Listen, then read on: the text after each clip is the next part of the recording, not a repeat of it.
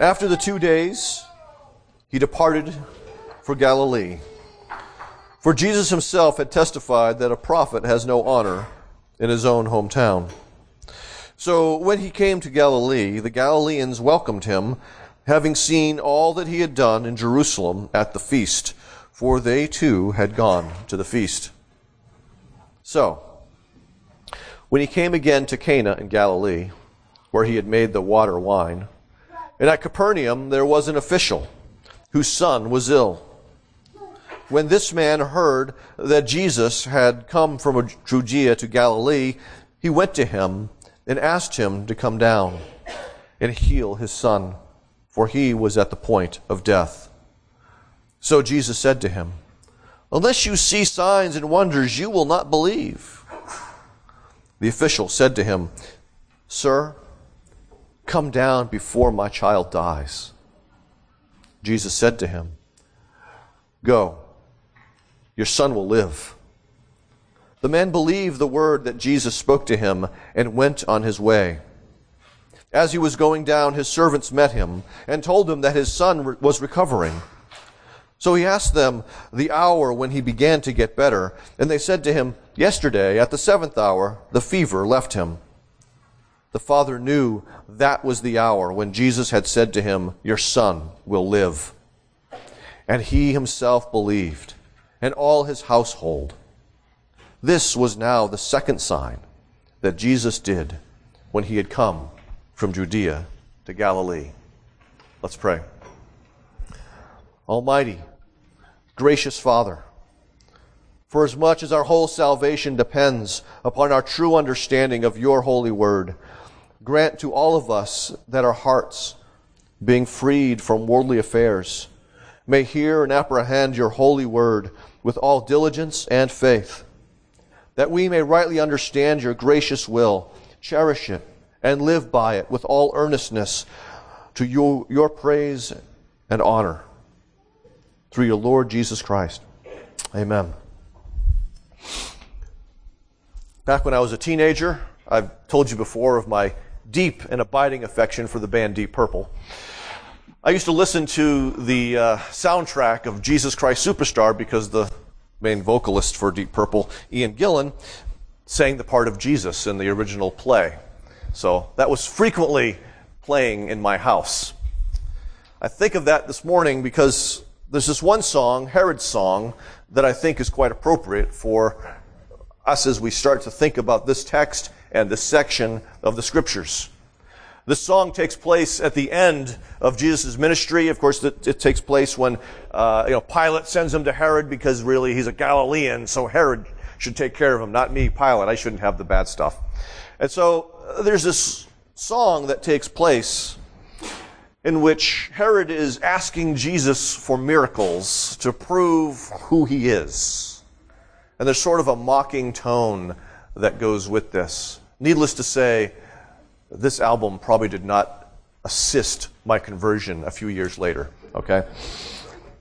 Lines like this: "Prove to me that you're divine. Change my water into wine." Later, "Prove to me that you're no fool. Walk across my swimming pool." So if you are the Christ, yes, the great Jesus Christ, feed my household with this bread. You can do it on your head. It's almost like Dr. Seuss got channeled there or something like that.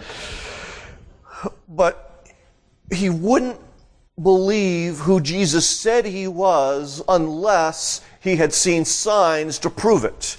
And in this way, he is very much like some of the people we're going to read about, or we actually just read about here in John chapter 4. He's very much like the Galileans, which is good, I guess, because he was their king. The big idea that in spite of this, Christ the Word still speaks powerful words. Let's get back with this idea of signs. Of course, this text ends with the recognition that this was the second sign that Jesus did when he came from Judea to Galilee. It refers to the first sign earlier in this text, the turning of water into wine, which Herod sang about. But which Jesus performed, we see in John chapter 2, his very first miracle, at the beginning of his ministry, at the wedding. Signs. Signs point to the reality, but they are not the reality. And that's something we have to remember all the time. I probably cannot say this enough, whether we're talking about the signs like communion. They point to the reality. They are not the reality themselves. So we have to be careful not to get caught up in the signs and to neglect the reality. This will make sense, I hope, in a few moments. This passage here, following on the heels of Jesus' ministry in Samaria, is meant to provide a contrast between the Jews in Galilee and the Samaritans with regard to Jesus himself. You will remember that the Samaritans believed Christ's words. First they believed the words of the woman at the well, and then they came and met with Jesus for 2 days, and they believed his testimony about himself. They received his words. The Galileans were not the same. They believed, they were interested in the signs. There's no indication that Jesus did any signs at all while he was in Samaria. He does plenty of signs in Jerusalem, and these people who were there for the feast, in a sense, want to see more. They welcome him because they have seen these signs, and there's sort of this implication they're welcoming him because they want to see more signs. Makes note, a parenthetical note, that Jesus testified or prophesied that a prophet has no honor in his hometown. Galilee was his hometown. He didn't have the honor, the respect that he should have had in Galilee. His word was not valued in Galilee. In this way, he's similar to what we read about in Amos chapter 2. The people of Israel were sinning greatly and in numerous ways, and God testified, I sent my prophets to you. Problem was they didn't listen to the prophets. They didn't value them. They did not treasure them. They did not heed the words of the prophets. That's the people of Galilee. We see it in the passage we looked at, that Marty read from Luke chapter 4, when Jesus reads from Isaiah, sits down and says, this has been fulfilled today. And the people initially are sort of like, wow, this is great. And then Jesus says a few things that send them over the edge. And they try to send him actually over the edge. They try to toss him off a cliff because they're offended at the grace of God that went beyond Israel to Gentiles like the widow, like Naaman the leper, and did not come to them. And so when Jesus says that a prophet has no honor in his hometown, he's speaking from firsthand experience. He's already been kicked out of Nazareth. And they're not valuing him here in Cana either. The Galileans put less value on his words than the Samaritans did. See, the Jews were generally intrigued by signs and wonders, things that happened that were beyond explanation that he had performed, because can you really explain how water turns into wine? I don't think any of us can. It does not happen, barring miracle. But we see that Jesus does not perform signs for fun. They are intended to point people back to him. We have to read the signs right. The other day, we were going to the pool at the Y. We were in the building, and Eli was a little bit ahead of me, and I should have grabbed him and pulled him back because he almost went through the emergency exit. Okay? And I'm like, no, Eli, don't go through that door. And I said, Eli, you can read, right? What does this say? Pointing to the sign, alarm will sound. Eli, we don't want the alarm to sound, do we? No. I said, well, what does this sign say? Pool entrance, that way. You got to watch the sign and go to the place it points. And so we followed the signs to the entrance of the pool. That's what we're intended to do. When Jesus does a sign, we're not to be so enraptured with the sign, so caught up with the sign. Oh, it's such a great design. Laura Forsyth must have designed this particular sign. It's great. We're to go where it leads. That's what they were supposed to do, but that's not what they do. They just admired the sign. Paul talks about this in 1 Corinthians chapter 1. For Jews demand signs, Greeks seek wisdom. But, he says, we preach Christ crucified, a stumbling block to Jews and folly to Gentiles. But to those who are called, both Jews and Greeks, Christ, the power of God and the wisdom of God. And so, even during Paul's ministry, one of the defining characteristics of the Jewish people that he encountered, not just in Palestine, but in other places like Corinth, was the desire for signs, the demand, the clamor for signs.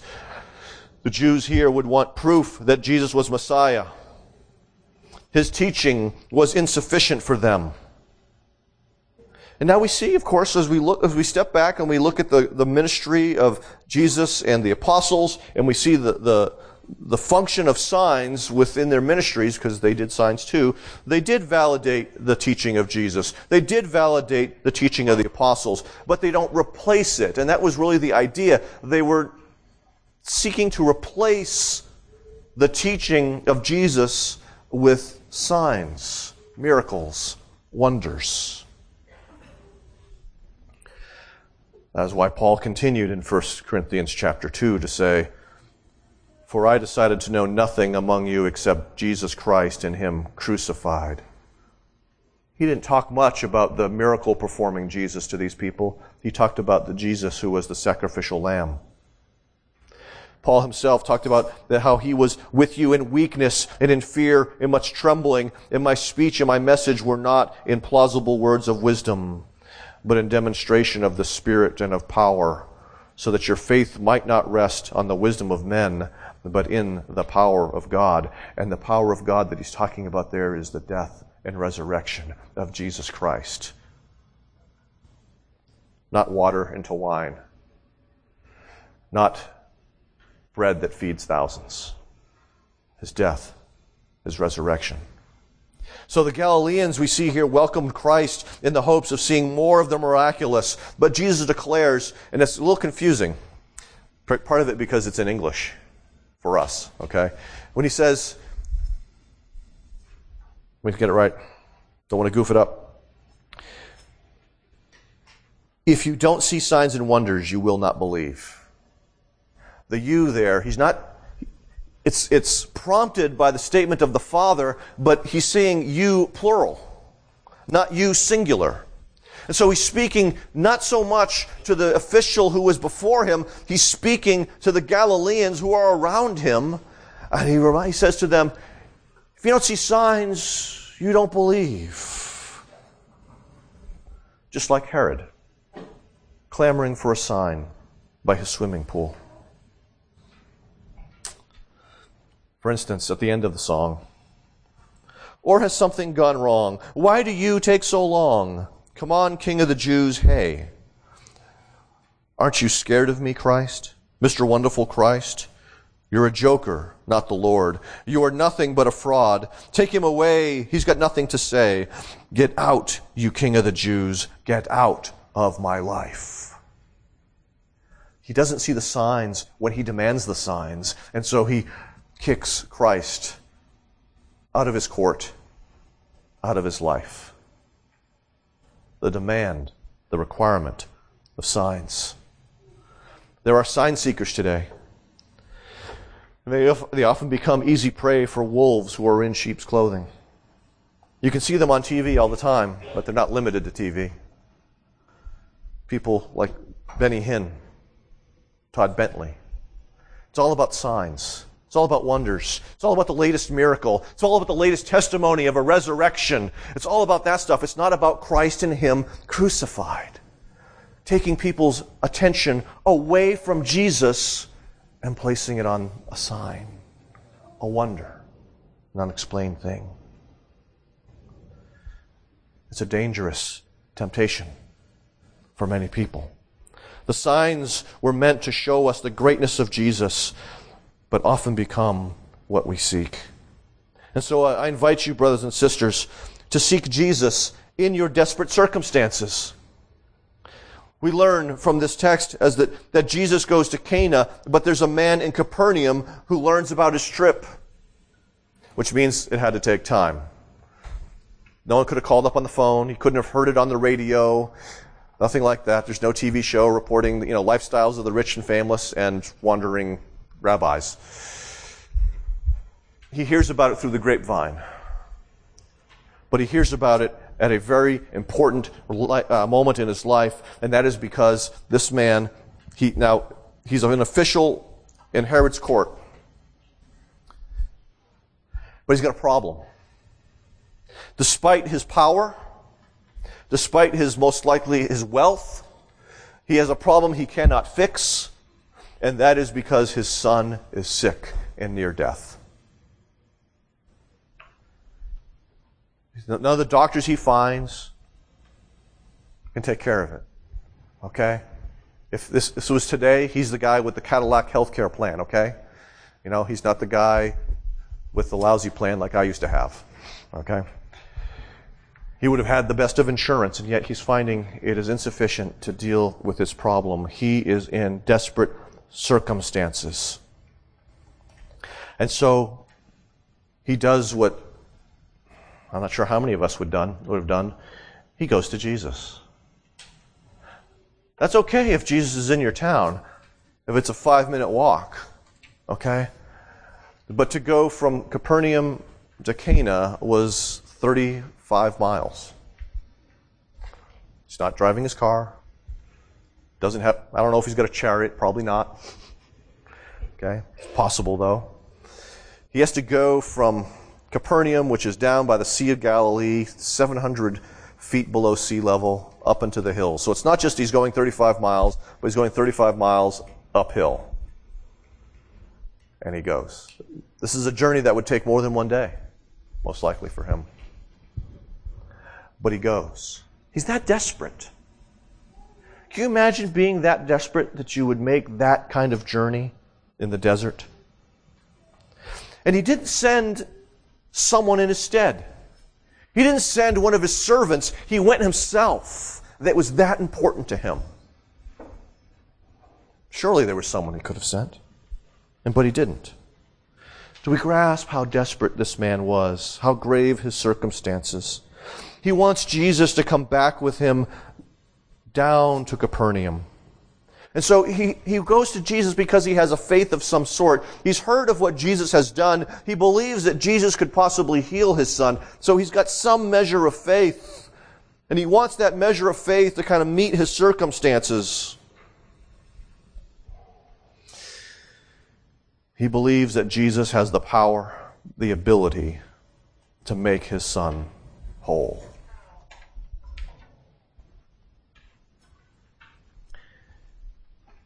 Sometimes we put our faith in the wrong people.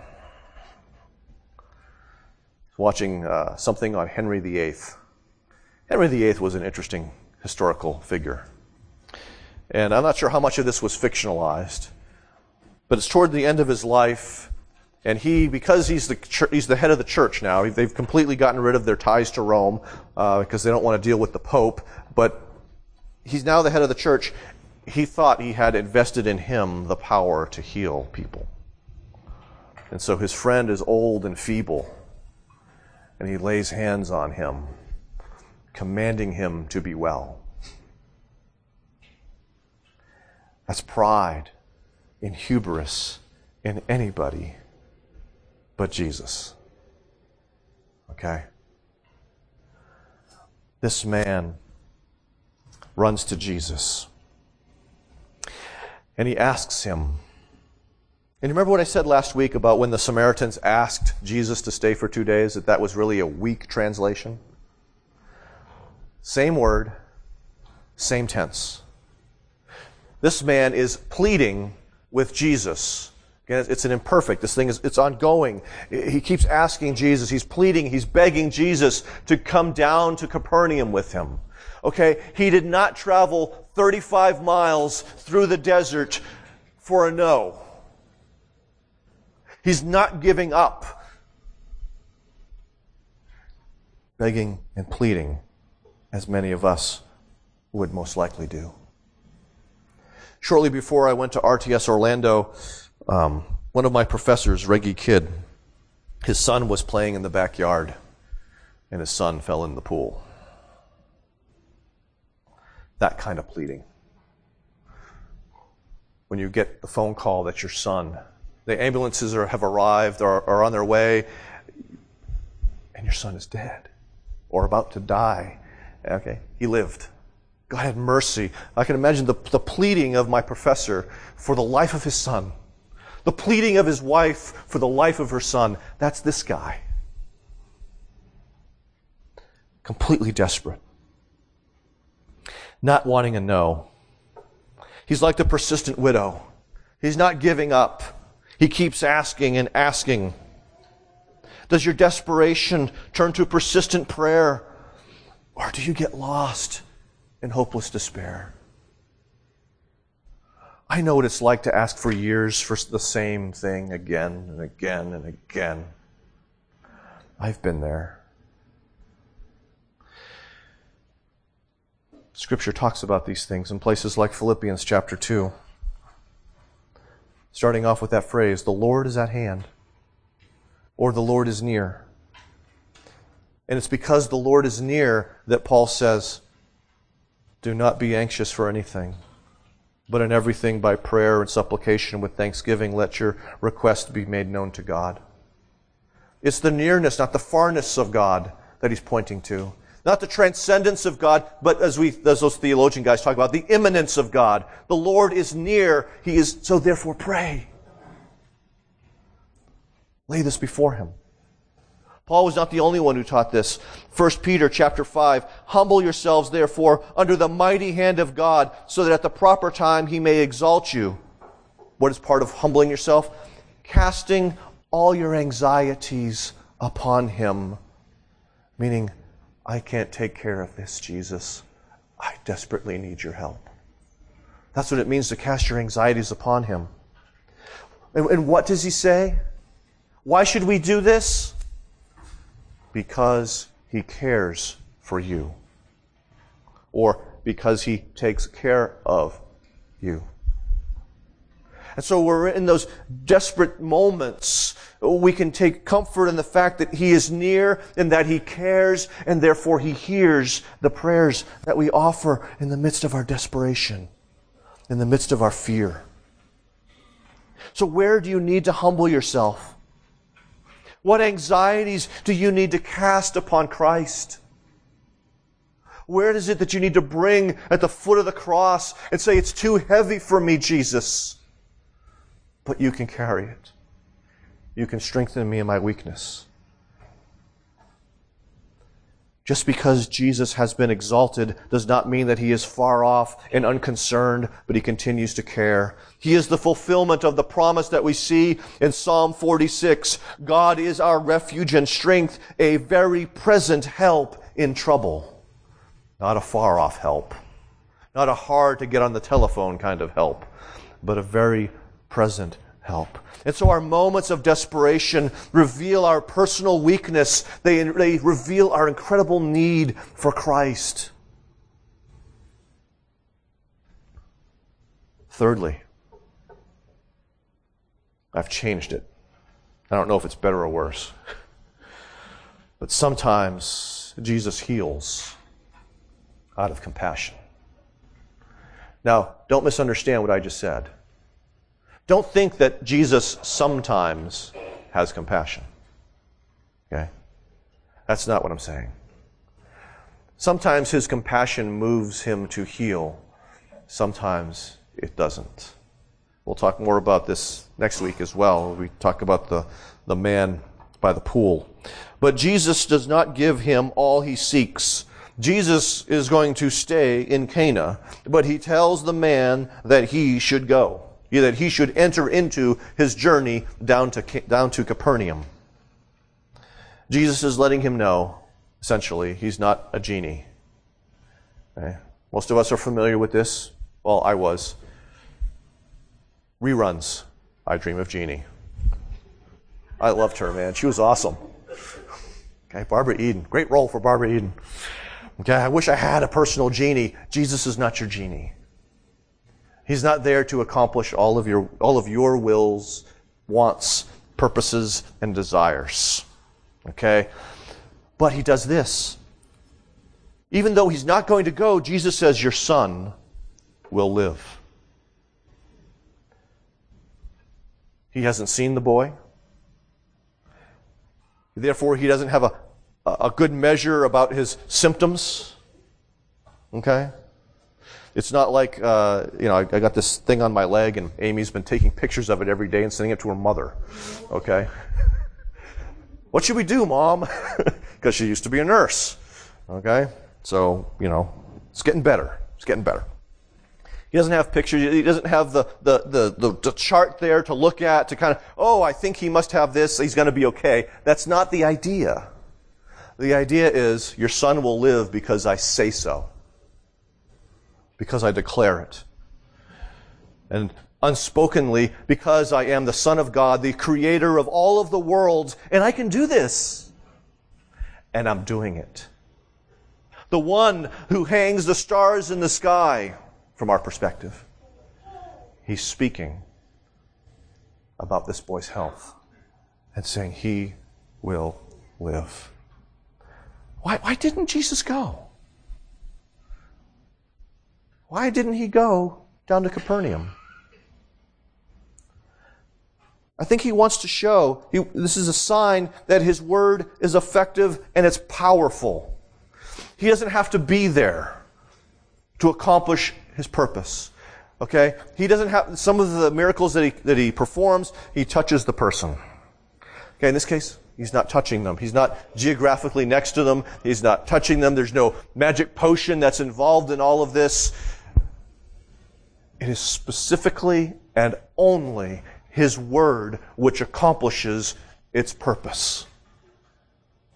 The word of the Son of God is sufficient. The very thing that most of the Galileans did not believe.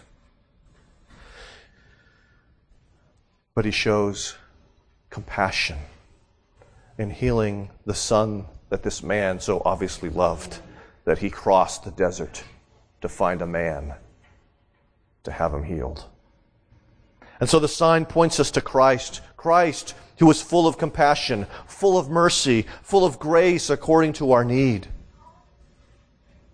This is an illustration of what we find in Hebrews chapter 4 when it speaks about Jesus being our great high priest. And so this healing is really sort of the part of the priestly ministry of Jesus.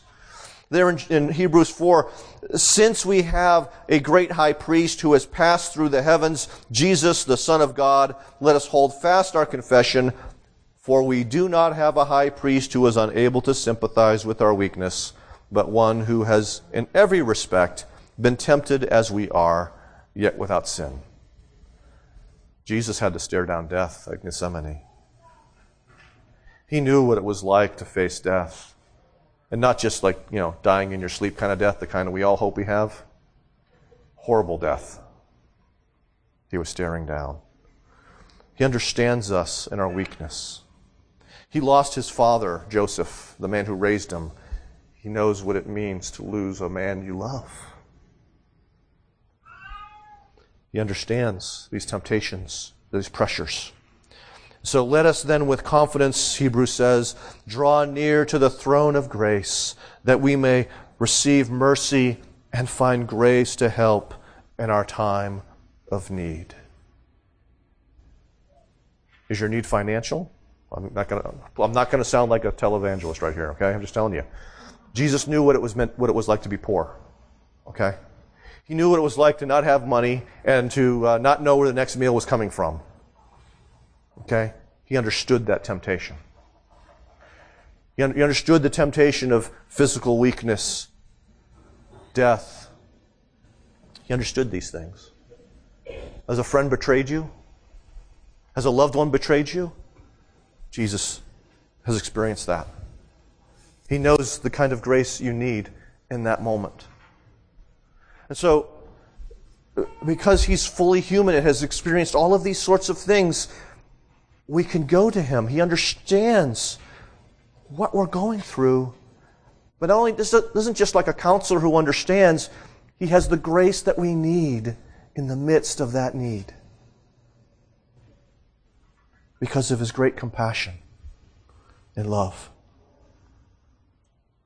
This does not mean that Jesus gives us all we ask, as I've mentioned, but he dispenses grace and mercy out of his wisdom and purpose.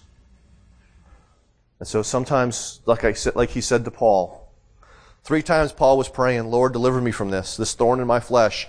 And the answer back was, my grace is sufficient for you. My strength is made perfect in weakness. Sometimes he will say that. But what he's doing is he's giving Paul strength. Grace to meet his need. Just not necessarily the way Paul wanted it. Okay? So don't limit him to one answer. That's when you get into trouble and you start to doubt God and that he loves you and that he cares about you, when you decide that you know the only way that prayer should be answered. We all do that. We've all been there. So, this man trusts enough in Jesus' word, apart from a sign yet, that he enters into his journey. He begins to go home. Not sad, not discouraged, but hopeful that his son may live. And this official on the way meets some of his slaves or servants who are coming to find him, and they bring good news to him. This is the next day when he meets upon him. This indicates again what a lengthy journey it was. Unless you're a marathon man, he's a king's official. He's probably not in really good shape. Okay? He's not Mr. I run half marathons for fun. Okay? This ain't him. They find him on the way back, and they bring him news that his son has recovered from this illness. The fever has broken, they say, and he asks them, well, when did this happen? And they tell him, of course, the 7th hour yesterday. So shortly after lunchtime, or noon, midday, this happens. And the man thinks, and he realizes, that is when I spoke to Jesus. That is when he said, my son will live. It was not just a mere coincidence. It was not just a pleasant accident, but it was the word of Jesus accomplished. And so here we have this amazing sort of conclusion to this, where he believes in Christ. Not just for a miracle, but presumably for salvation. And not just him, but it says him and all his household. Jesus worked through the whole household, through the illness of this child, to bring them to salvation, something far greater. They laid hold of Jesus by faith. This leads us, kind of another one of those questions. Are we content with Jesus himself, or must we have our own way? I'm spelling it out more. I've alluded to this. David Wells, in one of his books, writes this: we have turned to a God that we can use rather than a God we must obey. We have turned to a God who will fulfill our needs rather than to a God before whom we must surrender our rights. And essentially he's talking about therapeutic moralistic deism. That if I play along by the rules well enough, God will make sure that everything falls out my way and I'll have a good kind of life, And that's the mindset of so many people in America. That's the God they believe in. That's the imaginary God that they hold to, not the God who says, I will freely give you salvation. And now that you're my child, I ask you to obey me. There's a big disconnect. One of the other books I'm reading right now is a book called Unplanned. I got to finish. And it's very insightful. This woman's insight into herself as she looks back on her life.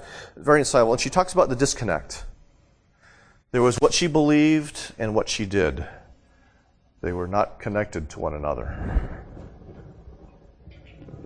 Her faith in Christ and what she said she believed about ethics and morality were not what she actually lived, not what she actually did. And so, if we're just coming to Jesus for the benefits, that's usually what's going to happen, is there's going to be a disconnect between what we say we believe and what we actually do and how we live. But if we realize we're reckoning with a Lord as well as a Savior, there's going to be more in harmony. We're still sinners. It's going to be imperfect. Okay? But there shouldn't be that much disconnect between what we say we believe and generally how we live. Because Christ is at work in us by His Spirit. This is the difference between loving the Lord of heaven and earth and believing in a genie in a bottle. So this text calls us to ponder who we really are, I think, in relation to Jesus. Are we like most of the Jews in Galilee who are sort of interested spectators? They're really wanting to see more miracles. What's Jesus going to do today? Okay? Are we like the Samaritans who took Jesus at His word? Believed that which He said? Are we in desperate straits like this official and realize that all we have is Jesus, even though we may have all of the advantages in the world like money and power? This text also warns us that Jesus knows who we are, and Jesus won't play games with us. It reveals that He came to accomplish the Father's will, not our will. He came to make us people who delight in the will of the Father, and not so much in our own will. And so those who humble themselves before Him do find a compassionate Savior who gives grace and mercy according to their needs. Jesus, indeed, the compassionate healer. Let's pray. Father, there are many here who are in need of Your compassion, who are in need of Your mercy and Your grace, because they're struggling. They're feeling overwhelmed. They're lost and confused. And so I pray that Your Spirit would be at work amongst us. That as we hear about this healing of the official son, that our eyes would go where they belong, to the Jesus who did it, to the Jesus who displayed mercy, compassion, that we might pray and receive that which we need from Him who sits upon the throne of grace. For we ask this in His name. Amen.